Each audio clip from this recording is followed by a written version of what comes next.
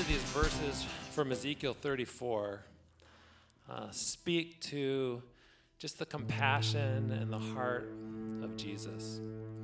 Ezekiel 34, verses 15 and 16 say, I myself will be the shepherd of my sheep, and I myself will make them lie down, declares the Lord God.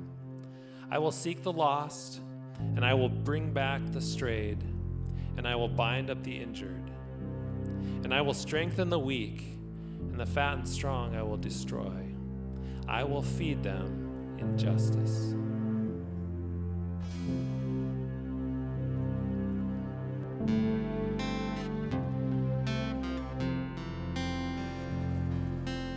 I want to thank our praise team and those who lead us each week in worship. I want to say to you, if you're here in person, welcome to those who are online as well, but if you're here in person and this is your first time, if you didn't get a bulletin, they're on the welcome table as you enter, and if you did get a bulletin, there is a flap there. If you would open that up and fill it out and then put it in the offering box, we'd appreciate that. That way we'd have a knowledge of your attendance. We'd be grateful for your presence with us, and that way we can know a little bit more about you personally. So I just would like you to also say to the mothers, we want to celebrate you and honor you and appreciate you very, very much. I was thinking in the first meeting in the first service, we were talking about mothers and how much the Lord took care of his mother, and at the cross said to John, behold your mother, and to Mary, he said to John, behold your mother, because you're going to take care of her. You know, you're going to take care of her from now on. And woman, behold your son. Now he's your caretaker. But I also thought, it's Jesus had a mother who sacrificed tremendously for him, as every mother does. And only a mother can know what a mother sacrifices. But nobody sacrificed more for their mother than Jesus. He died to save her. She lived to give him birth, but he died to save her. Let's pray. Father, on this Mother's Day, we appreciate the moms. And Lord, my heart goes out, though, because I know that there are some who have longed to be moms and can't. Some who have the pain of rearing children as single moms. And those who are challenged with different struggles with moms who weren't all that great. And so it's a sore spot and a hard spot. Many of us have moms that we do celebrate and appreciate, but there are a whole range of us here and listening and around the world. And I pray that you touch each of our hearts, that we would come to see in Christ our sufficiency, regardless of the humans that fail us and in spite of our frailty. I pray that you'd open your word to us, that you'd help us to see it for what it really is. It's the Word of God. And that it would transform us, that we would come into the presence of our holy God and we would worship you in spirit and in truth. That you would use these words not just to inform our minds, but to change and transform our hearts for your glory and the gain of your kingdom. We pray in Christ's name. Amen. Everybody has preferences, okay? So we all have preferences. Some are Iowa State fans, some are UNI fans, some are Iowa fans. Some people like to golf, and some people would rather go boating. Some people would like a vacation at the beach, and some people would like to go hike in the mountains, So we all have our preferences. But preferences become, if they're preferences long enough, predispositions. That's my predisposition, is my go-to, my default, if you will. And predispositions, if they're cemented in pride, become prejudices. Okay? And prejudices with the result in preferential treatment. It's my prejudice, then I treat people differently. Pride and prejudice are the foundation for any teaching or any practice that would lead us into a situation where we would begin to discredit, we would begin to dismiss, or we would begin to discount any whole group of people because of our prejudice. Okay? And we see this happening in our culture before us right now. The most prevalent theology, or I shouldn't say theology, ideology, is that of critical race theory based in Marxism, which has preferential, prejudicial treatment. But this idea of prejudice is not new. Because even in the New Testament, as we're going to learn today, that there was a prejudice against certain groups of people that would predispose certain individuals not to care about those individuals, and Jesus broke the mold. And so in Matthew chapter 15, as we've been marching through the Gospel of Matthew, we come to this section in verses 21 through 39 where Jesus crossed the ethnic, and he crossed the social, and he crossed the religious barriers that were standard between Jews, that separated Jews and Gentiles. And he revealed that God cares about. He cares in this first century when he treated the quote-unquote dogs with grace and mercy and kindness. And so his unexpected receptivity towards those that were generally discounted, discredited, and dismissed in society was a wake-up call to his followers that Jesus cares about all people and that his message is for all people. And it challenges the heart of every one of us who names the name of Jesus to have his heart for all people. I'm in Matthew chapter 15. I'm going to read through verses 21 through 39, and then we're going to look at these three miraculous examples of Jesus' miraculous activity that communicate his heart for all people, but also compel or challenge us to share his heart and to do something about it. So if you'll look with me at Matthew chapter 15, beginning with verse 21. And Jesus went away from there, and we're going to get to where there is in a moment, and withdrew into the district of Tyre and Sidon. And behold, a Canaanite woman came out from that region and began to cry out, saying, "Have mercy on me, O Lord, Son of David. My daughter is cruelly demon-possessed." Excuse me. But he did not answer her a word. And his disciples came to him and kept asking him, saying, "Send her away, for she's shouting after us." But he answered and he said, I was sent only to the lost sheep of the house of Israel. But she came and began to bow down before him, saying, "Lord, help me." And he answered and said, "It's not good to take the children's bread and throw it to the dogs." But she said, "Yes, Lord, but even the dogs feed on the crumbs which fall from their master's table." Then Jesus answered and said to her, "O woman, your faith is great. Be it done for you as you wish." And her daughter was healed at once. And departing from there, Jesus went along by the Sea of Galilee, and having gone up to the mountain, he was sitting there, and great multitudes came to him, bringing with them those who were lame, crippled, blind, dumb, and many others, and they laid them down at his feet, and he healed them. So that the multitude marveled as he saw the dumb speaking, the crippled restored, and the lame walking, and the blind seeing, and they glorified the God of Israel. And Jesus called his disciples to him, and he said, "I feel compassion for the multitude, because they have remained with me now for 3 days and have nothing to eat. And I do not wish to send them away, lest they faint on the way." And the disciples said to him, Where would we get so many loaves in a desolate place to satisfy such a great multitude?" And Jesus said to them, "How many loaves do you have?" And they said, 7, and a few small fish.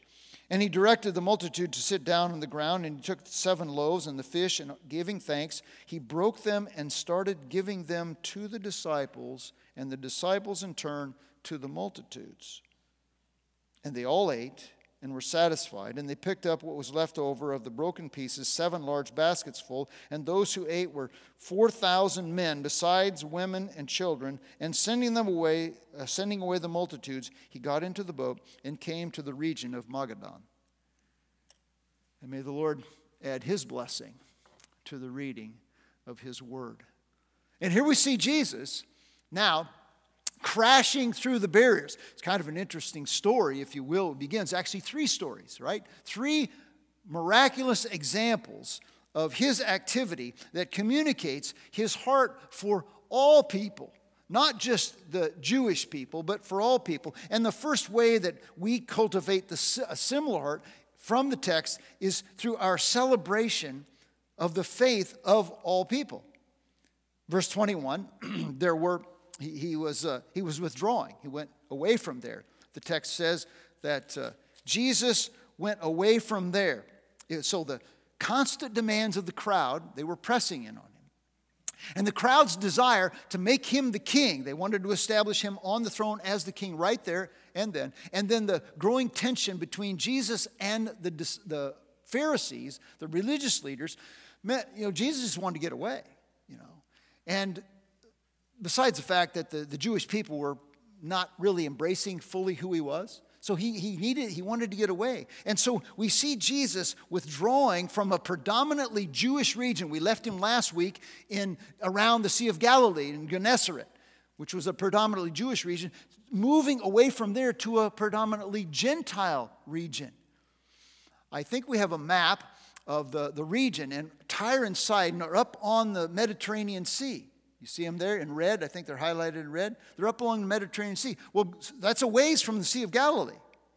So Jesus moved away from the Jewish region to this Gentile area, okay?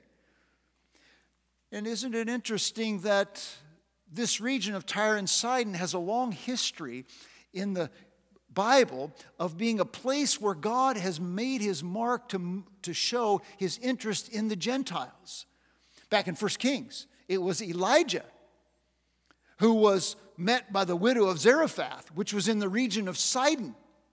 Okay, Gentile woman met this Jewish man and served this Jewish man. We could go back to chapter 11 and we would see that Jesus was denouncing cities because he said, if what happened in you happened in Tyre and Sidon, they would have repented long ago in dust and ashes. And now Jesus continues this connection with this pagan Gentile region and his mission for the Gentiles, okay? As Sean O'Donnell puts it in his commentary, he is showing the Great Commission before he commands it. Great Commission is in Matthew 28. So Jesus is showing the Great Commission before he commands it. And so this Canaanite woman, she has 3 strikes against her as far as interaction with Jesus. First of all, she's a pagan. Pagan religions of the Canaanites. Second of all, there is this ethnic prejudice because of the long-standing hatred between the Jewish people and the Canaanite people. Interestingly enough, in the parallel in Mark, it talks about her being a Syrophoenician woman, which is kind of an elevated stance, like she's some sort of person of social status because she was a Syrophoenician heritage, whereas Matthew just says she's a Canaanite. And she was a woman because if in their culture, you as a man, you never talked to a woman in public who wasn't your wife. That was just not something you did. And particularly, there would be no contact between a Gentile woman and a Jewish teacher, a rabbi. So 1, 2, 3 strikes, you're out. And here she was talking. It would have been something miraculous. So the Gentile woman, although in this case proves, if you remember, we talked about in Matthew chapter 11, what was Jesus' invitation? Verses 28 through 30. Come to me, all you who are weary and heavy laden. All. And I will give you rest. Take my yoke upon you and learn of me, for I am meek and lowly of heart. And you shall find rest for your souls, for my yoke is easy and my burden is light. Come to me. And she came. And she came. Well, it's not not unusual. He's in Canaanite territory, and guess what? A Canaanite showed up. Well, duh. So here she is. And she comes to him, but he wants to remind her, and he reminds us that salvation is first to and then from the Jews. Okay?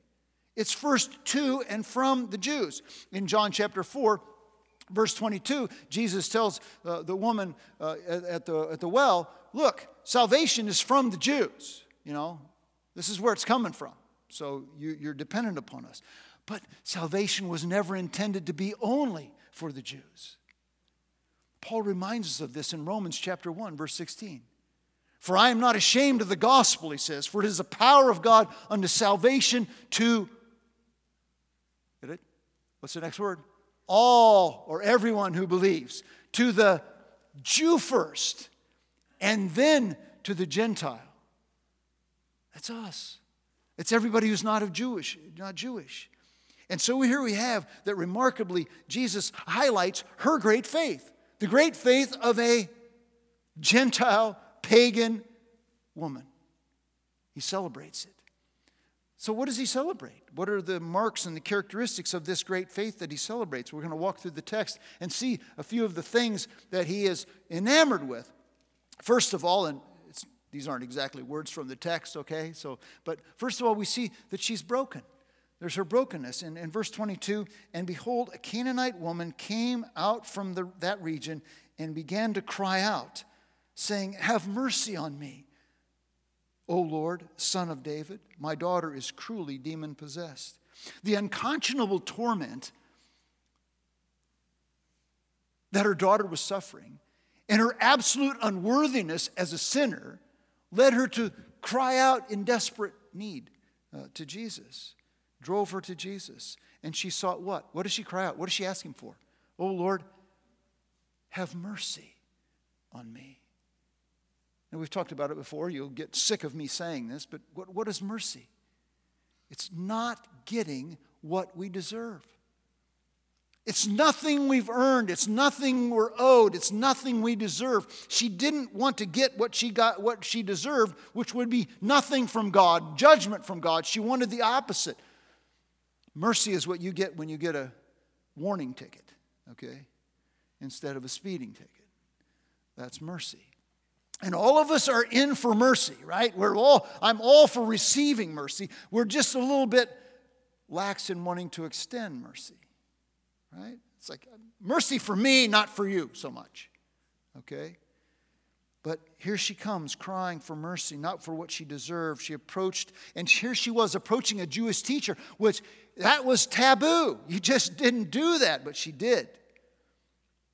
She sought mercy. There she was. She wanted it. She turned from her reliance upon herself, her reliance upon any pagan religion, her reliance upon any other person, and she went to Jesus, whom she knew was the only source or solution for her problem.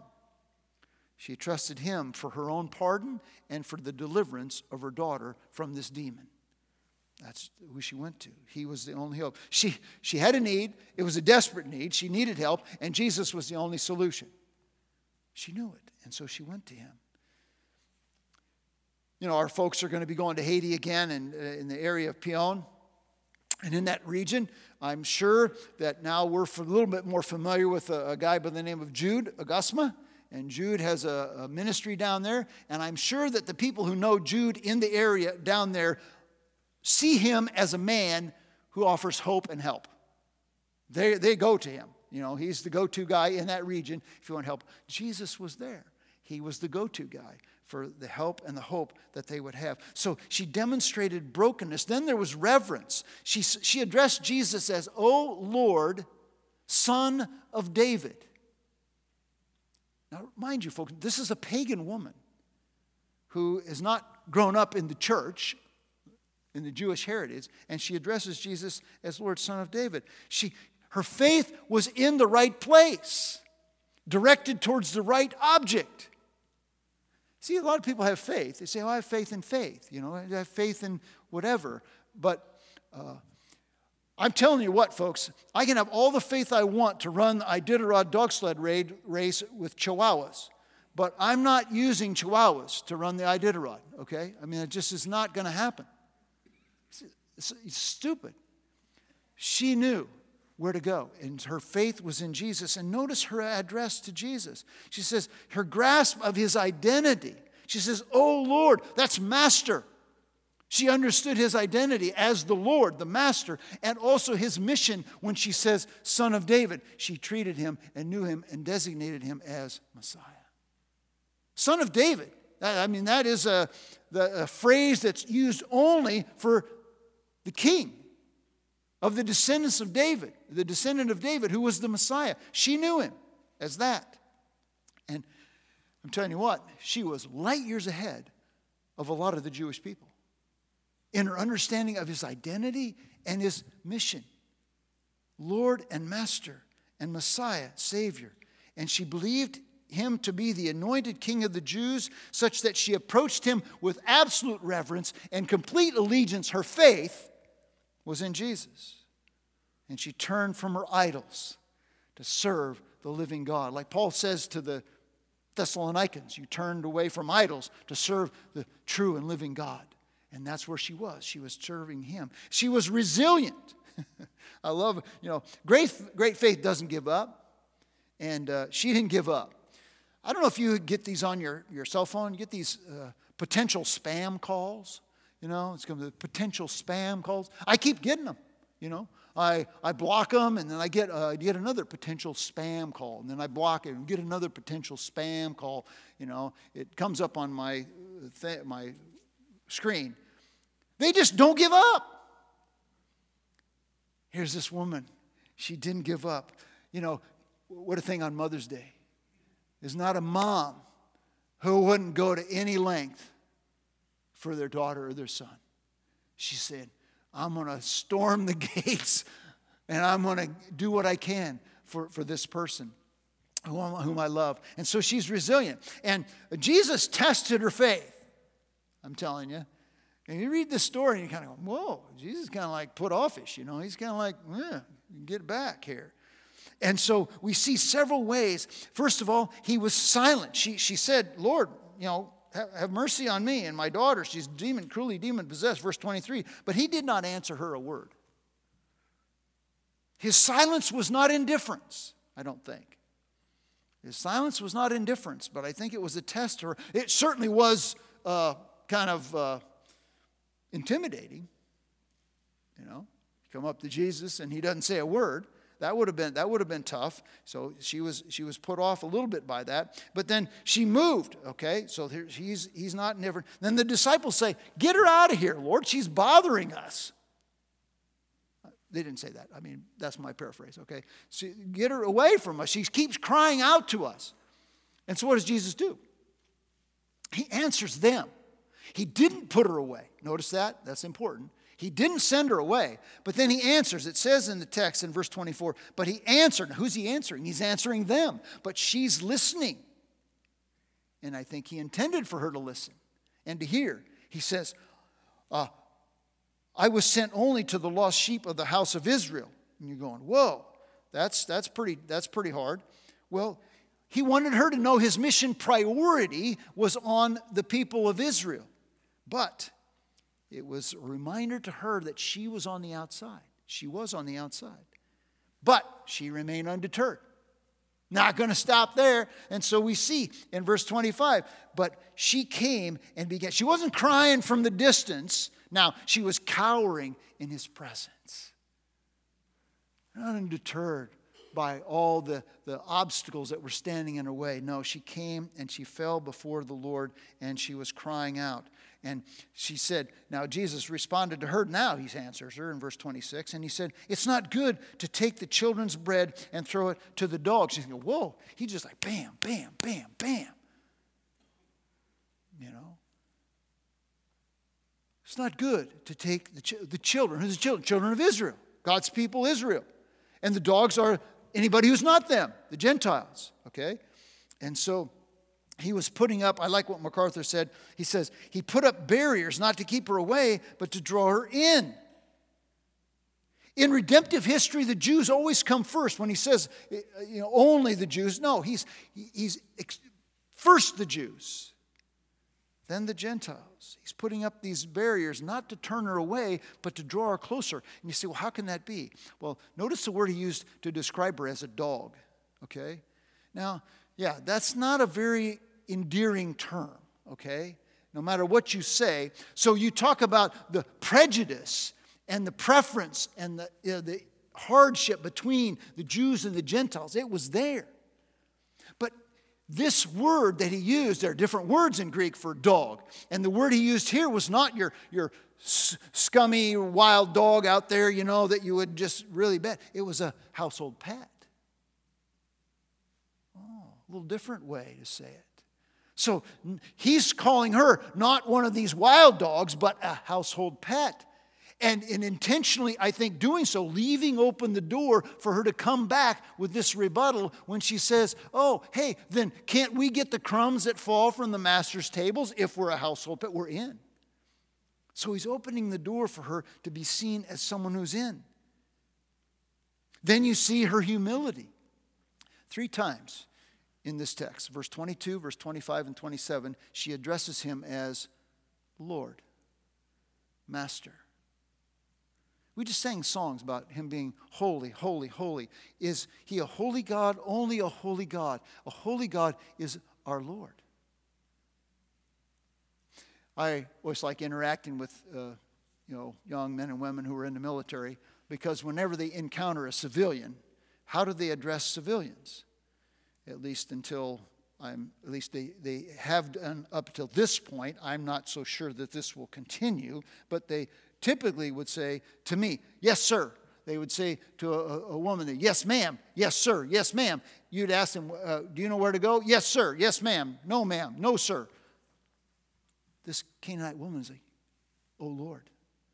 In her humility, she understands who Jesus is. In both her address to him, oh, Lord, and in her actions, she's on her knees, bowing, cowering before him. She's humble. So she is humble before him. And then finally, she's confident. In verse 27, she said, yes, Lord, but even the dogs feed on the crumbs which fall from their master's tables. She held Jesus lofty, but herself lowly, so that she was willing to settle for crumbs. Well, think about it. A lot of you have dogs. What kind of crumbs do your dogs get? I mean, dogs in Iowa, here's the kind of crumbs. They get leftover T-bones. Oh, we got a pork chop, got some leftover pork chop, or some ham. We had Easter, and had a ham, and so here's a ham bone and a bunch of ham. You think that's like a buffet for a dog? Okay, that's way better than kibbles and bits. I mean, it's good stuff. You understand that what's going on here is that her statement about reminds the children, those who are in the kingdom of God, it reminds the children of the blessing of what it is to be a child of God. It reminds the dogs of the bounty that's available to them with just the crumbs. I mean, the crumbs from Jesus' table are the bounty that anyone would want to have. It's a blessing. Mercy there was great and grace was free. Pardon there was multiplied to me. There my burdened soul found liberty. At Calvary. Because Calvary covers it all. For all people, of all time, of all ethnicities, of all religious backgrounds, of all genders, Calvary covers it all. There it was, mercy. And then Jesus celebrated her faith. He says in verse 28, your faith is great. You had great faith. This great faith led, I believe, to her physical salvation and to her daughter's deliverance from the demon. It was her redemption. Her faith in Christ alone is heralded and praised just like the centurion's faith. Back in Matthew chapter 8, verse 10, another pagan whose faith was great and who received salvation as well as some physical demonstration of God's grace and mercy. Faith was praised. The faith that provides and only provides, the only faith that provides deliverance from sin. The basis for anyone to enter into the family. And stands in quite stark contrast to the lack of faith for the most of the Jewish people in that day. It was amazing.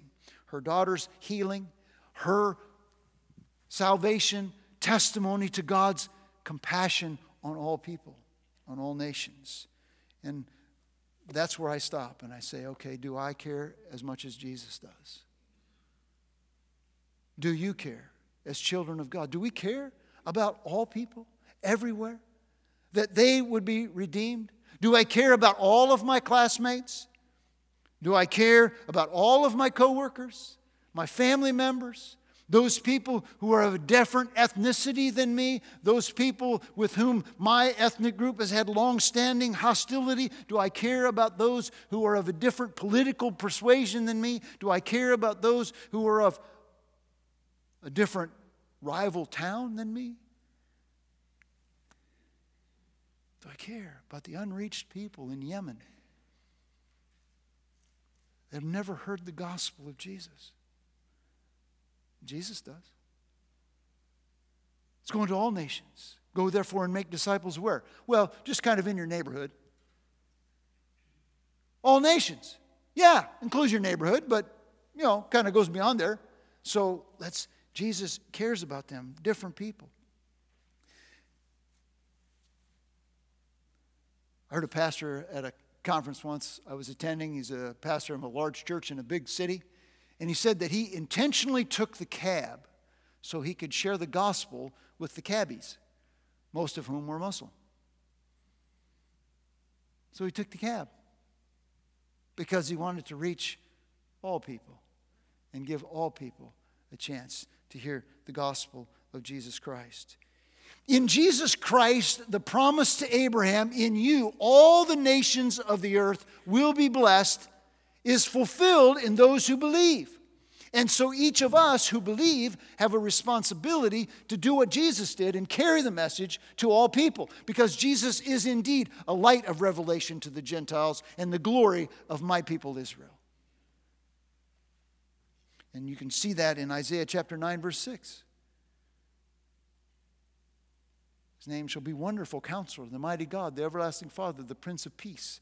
And then in Isaiah 42 and Isaiah 49, he's a suffering servant of Isaiah, who in Luke chapter 2, verse 32, is declared to be, at his dedication, the light of revelation to the Gentiles and the glory of my people Israel, who makes both groups, Jews and Gentiles, all one through his blood. And we see it in Ephesians chapter 2, verses 11 through 13. And I think you can see it on the text, on the screen. Therefore, remember that previously you, the Gentiles in the flesh, who were all called uncircumcision, by the so-called circumcision, which is performed in the flesh by human hands, remember that you were at that time separate from Christ, excluded from the people of Israel, and strangers to the covenants of promise, having no hope, no hope, and without God in the world. But now in Christ Jesus, you who were previously far away have been brought near by the blood of Christ. Christianity is the answer to all ethnic hatred. Because in Christ and through the blood of Christ, we are all one in Christ. And Jesus says this message is for everyone. It's for all. And all people who believe are welcomed into the family of God, and every person who is in the family of God has this mission to give ourselves to share the gospel with everyone else. So we see it in Jesus, first of all, his celebration of the faith of those. Now we see it's through our commitment to the health of all peoples. And departing from there, verse 29, from where? Tyre and Sidon. Okay, so we see another map. Okay, you see the same map? Yeah, so he went from Tyre and Sidon, okay, up on the Mediterranean Sea, down back to the Sea of Galilee. But you notice he doesn't show it here, but he's on the east side of the Sea of Galilee. He went to a region in Mark which tells us the region of Decapolis, which was a Gentile region. So he went from the Gentiles in the north and the west, now down to the southeast of the Sea of Galilee. So he's no longer up around the region where the Jews are hanging out, but he's in a different area. He went from this predominantly Gentile region up there to another predominantly Gentile region down by the Sea of Galilee. And there are more hints of his intention of expanding the mission of the kingdom to the whole world. And he's concerned in this text. He's concerned about people's physical health. You see the multitudes. And we learn from verse 38, the multitudes. How many were in the multitudes? 4,000 men plus women and children. So, roughly 12 to 15,000 people. Pretty good sized crowd. Okay? And so they came to receive. And they expended this effort. They came because they were lame, they were suffering, they were blind, they were dumb. That means they couldn't speak, not like you think. They weren't slow, okay, mentally. They just couldn't speak. So they had these physical ailments as well as the emotional trauma that came with those ailments. And they went for help. A lot of people, a lot of you have been vaccinated, right, for COVID. Why? You went for help. You want to get, immune. You want to get prevented so you don't get the nasty bug, okay? So you got help. They didn't have COVID shots. They didn't have set up clinic. There's a Jesus in town. Okay, let's go him. That's the clinic. There wasn't a lot of sites. Didn't have a lot of pharmacies offering Jesus stuff. So they had to go where Jesus was. And so Jesus was there. And here we see Jesus, the heart of Jesus, the hurting people, the helpless people, the hopeless people. Jesus went to them. It's not a liberal, conservative issue. It's a Jesus issue. The people are hurting. And when people are hurting, the Lord has compassion. Like every child of God should have in our DNA compassion. And I pray that God would enlarge my compassion. Paul says in Colossians chapter 3, verse 12, and now those who have been chosen of God, holy and beloved, put on a heart of compassion and kindness and humility and gentleness and patience, bearing with one another, forgiving one another, whoever has a complaint against anyone. Just as Christ and God forgave you, so also should you. Compassion. And here we see Jesus meeting their needs. He says, and Jesus' commitment to their health was a platform to speak to them about their spiritual life. And the same is true for us. People don't really care what we know until they know we care. And so when we show that we care, then they're willing to listen to what we know. I have a friend that a few years ago, he has a neighbor, and the neighbor was sick in the hospital, and the neighbor, as far as he knew, didn't know the Lord, but my friend took a risk, and that was back before COVID, so you could actually visit people in the hospital that weren't relatives. And so he went to the hospital to visit this neighbor, and the neighbor was dumbfounded, flabbergasted that he would come and care, and he was able to talk to the man and show his compassion and share that he was there because of Christ and his love for Christ. And that's what God wants us to be doing through our prayers, through our phone calls, through our notes, through our little kind words of encouragement. We can show that we care so people will care what we know when we share the gospel with them. And so Jesus models that for us, and he's committed to their physical health, but ultimately he's committed to their spiritual health. He's not in it just for that, physical healing. No, look at verse 31. It says, so that the multitude marveled, and as they saw the dumb speaking, and the crippled restored, and the lame walking, and the blind seeing, and they glorified the God of Israel. I mean, there's stunning evidence for the divinity and the supernatural work of God in what took place here. Notice how the multitude responded. What did they do? They marveled. Wow. This is amazing. Constant, continuous, instantaneous healing. Whoa, that would have set you on your heels. It was a miracle of miracles. And then we see the multitudes magnified. Now notice what the text says. Look at the text. Don't look at me. Look at what the text says. The last phrase in verse 31. They glorified who? Whom did they glorify? The God of Israel. That's not something the Jewish people are going to say. They're going to say the God of our father Abraham, Isaac, and Jacob. They're going to say Yahweh. They're going to say the Lord.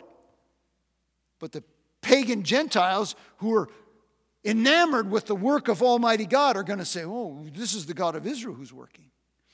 And so there they are, giving credit. Unlike the Pharisees, who attributed Jesus' work to whom? Back in Matthew chapter 12. Yeah, Satan. Here, these pagans are attributing the work of God to God and saying, this is the God of Israel. We're enamored by it. And Jesus is showing his concern that all nations would be recipients of his grace and his mercy. And when they receive physical help from God source, they give God praise, just like the people in Pion. If the hospital is run by Christians, the people know that they are working for God, they're going to give credit to God, or they should give credit to God, at least initially.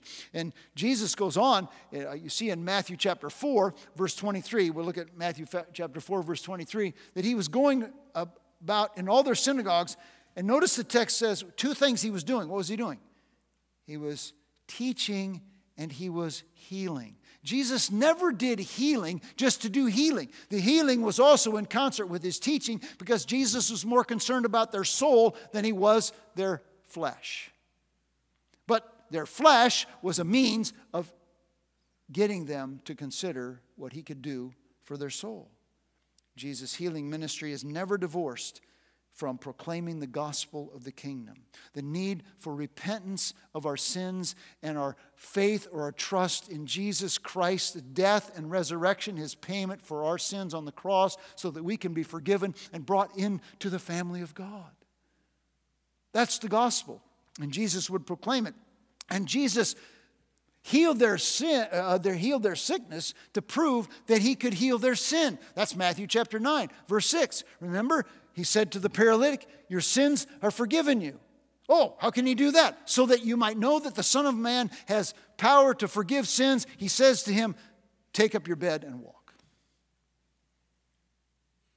The proof that he could heal their soul was given by the fact that he healed their sickness and their disease. Because people's greatest need then and now is not physical healing. Because our physical ailments will lead us to physical death, but our sinful hearts will lead us to an eternity apart from God. And so we preach Christ crucified. So that people can come to know Jesus as our Lord and Savior. That's the message we have. And we need to be involved, I think, tangibly, physically, in helping meet the needs of people so that we can have a platform for sharing the gospel with these people. I'm not talking about social gospel. I'm talking about you help people because you have compassion, because they're hurting, so that you can share the gospel, and it's gospel-driven social ministry, okay?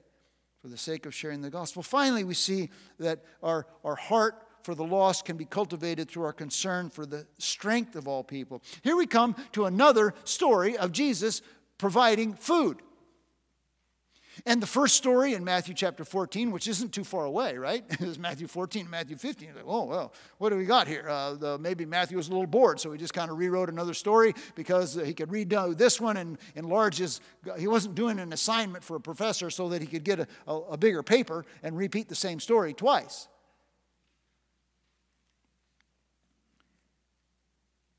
Jesus showed concern for the needs of all people in a couple of additional ways we see in the story of the feeding of the 4,000. First of all, his pity, verse 32.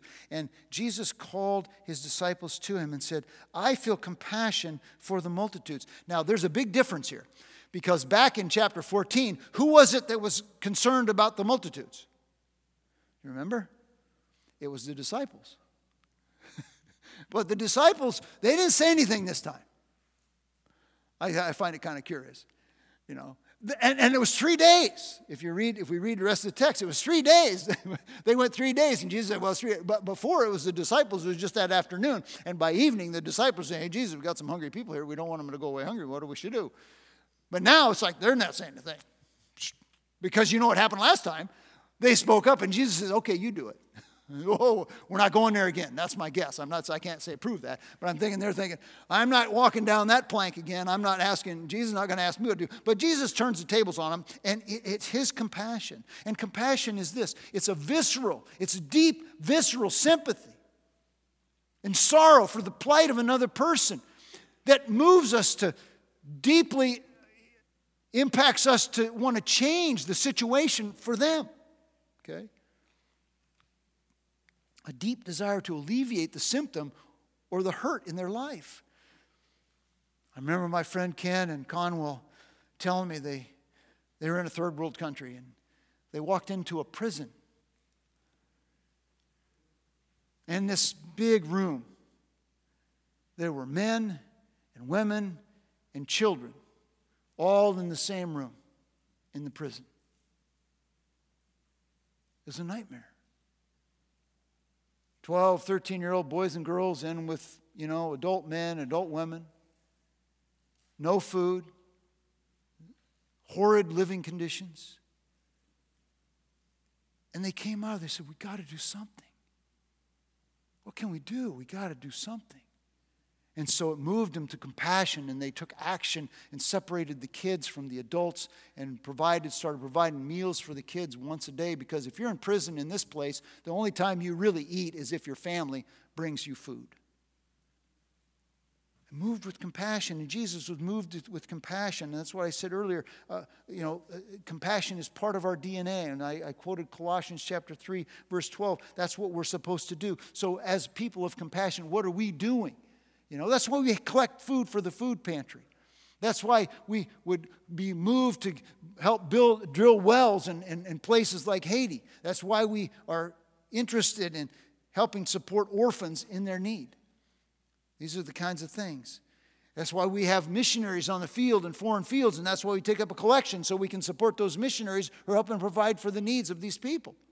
You talk about Lucas and Lois over in Liberia, there's people there that need medical care, people that need food and clothing and shelter, little kids that need education. That's why we give money to these things. And that's one of the things that we can do, that God calls us to. God calls us to be compassionate. And then you look at verse 33, and the disciples said to him, where are we going to get so many loaves in a desolate place like this to satisfy such a multitude? And Jesus doesn't stop there.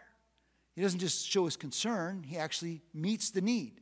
We see his powerful provision. He miraculously multiplied the meager resources, and he fed the Gentile multitude in the same way that he had fed the Jewish multitude back in Matthew chapter 14.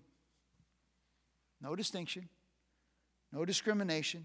He fed both. Fed both. And what did the disciples learn there?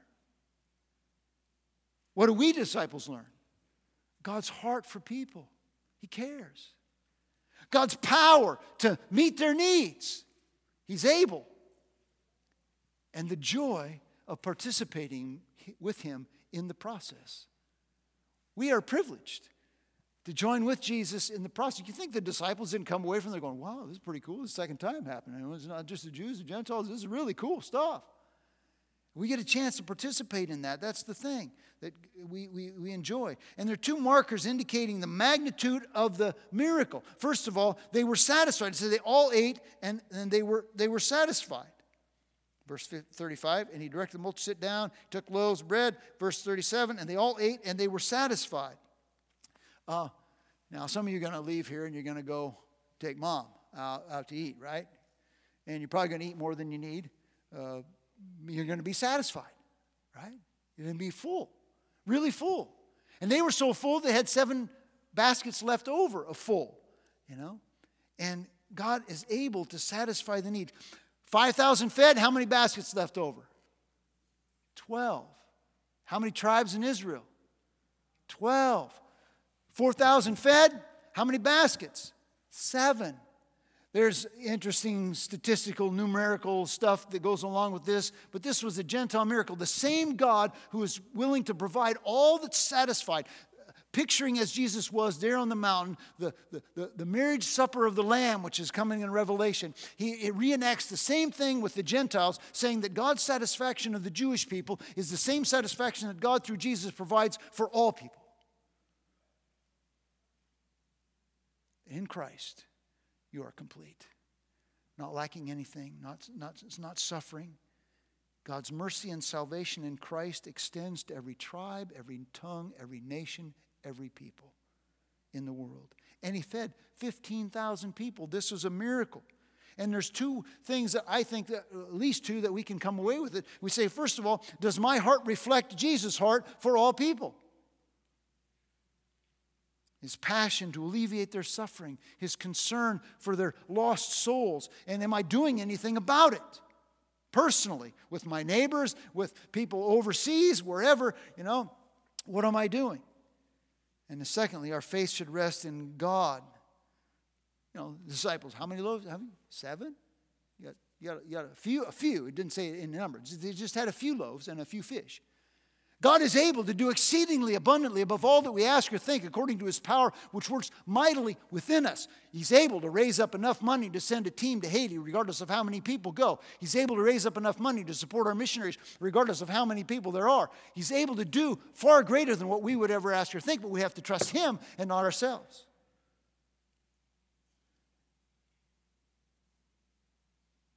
See, the good news is God is able. Maybe for some of us, the bad news is he wants to tap our pocketbook.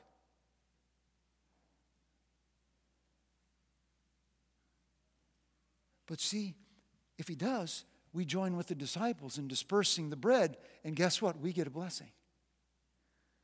And we store up for ourselves treasures in heaven, where moth and rust do not corrupt, and thieves do not break through and steal. And that's the challenge for us as a church of Christ. For nothing is impossible with God. God is able to give us the power and the courage to share the gospel with our family, with our friends, with our neighbors, and with our political opponents, or whoever they may be. Don't mistake, and that's a little proviso here, don't mistake God's power to do the impossible with a promise that he always will. Okay? So just because God is able to heal all these diseases and cure all these problems and do all this, doesn't mean that he's obligated to do it for every person in every circumstance in every situation. So if you're here and you're listening either in person or online, and you're like, I don't really know about this Jesus stuff. You talk about we have to put our faith or our trust in Jesus and all this stuff. What I'd submit to you is, if you're interested, if you're really interested, as many people are today, and at least they say they are, in putting an end to ethnic hatred and discrimination, then this is the only answer right here, is the person and the work of Jesus. Because without discrimination, Jesus makes it available for all people of all nations, all tribes, all tongues, all peoples to come into a relationship with God through faith in his Son, Jesus Christ. God makes that possible. And Jesus proves he's not a discriminator. And when people come to faith in Jesus Christ from all those peoples and tongues and tribes and nations, guess what? Christians, we are brothers in Christ and sisters in Christ with one blood, the blood of Christ that unifies us.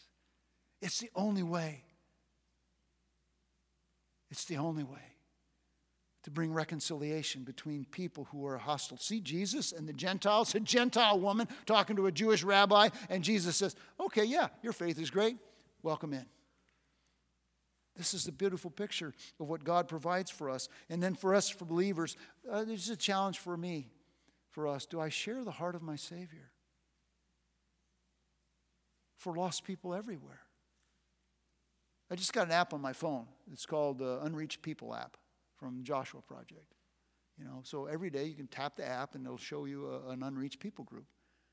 The ones I've been praying for recently is like 0.0% evangelical.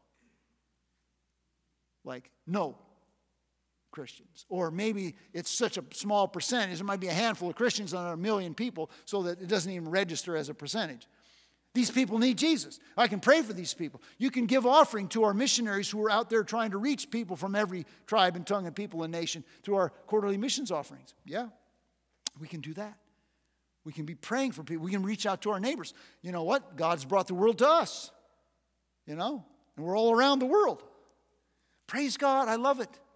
So let's be a part of what God wants to do so that they will join the marriage supper of the Lamb. And the only way they're going to do that is if they're clothed in the righteousness of Christ. And the only way they're going to be clothed in the righteousness of Christ is if we share the gospel with them and they turn from their sin and trust in Jesus. And we have the privilege of sharing the gospel with them. And then those who are there. And then becomes our purpose. I like what David Platt says, is to give our lives to the accomplishment of God's mission until we die or Jesus comes back. If we're saved, that's what God calls us to give our lives to the accomplishment of his mission, which is to reach all people and bring God glory through it. That's what God calls us to do. I'll close with this quote by John Henry Jowett. He says, "Ministry that costs nothing accomplishes nothing. Ministry that costs nothing accomplishes nothing. So we want to sit on our hands and do nothing. Guess what? We get nothing. Nothing happens. But here's the deal, folks. We close our service by breaking of bread. And the breaking of bread reminds us of what God has done for us in Christ Jesus so that all who believe can be part of His family. So that all who believe can be part of His family and sit at the marriage supper of the Lamb, which is talked about by John in Revelation chapter 19. Where people from every tribe and tongue and people and nation, and those of us who are here, then we can be happy that we have been brought into the family. And we can be humbled by the sacrifice of Christ, and we can be wholehearted in our commitment to the mission. Let's pray. Father, I just pray that as we take some time to reflect, as we take the bread and the cup, that you would remind us of the sacrifice of Christ, and that you'd give us boldness to be a part. Help us to rejoice and be happy in being part of the family if we're your children. Help us to be humbled by the fact that you sacrificed so much for us. And I pray that you would give us a hearts that would be all in for spending our lives so that others might become part of your family and bring you glory. For your name we pray. And it is in Christ's name we pray. Amen. Alone in my sorrow and dead in my sin, lost without hope and no place to begin. Your love made a way to let mercy come in. When death was arrested, my life began. Ash was redeemed, only beauty remained. My orphan heart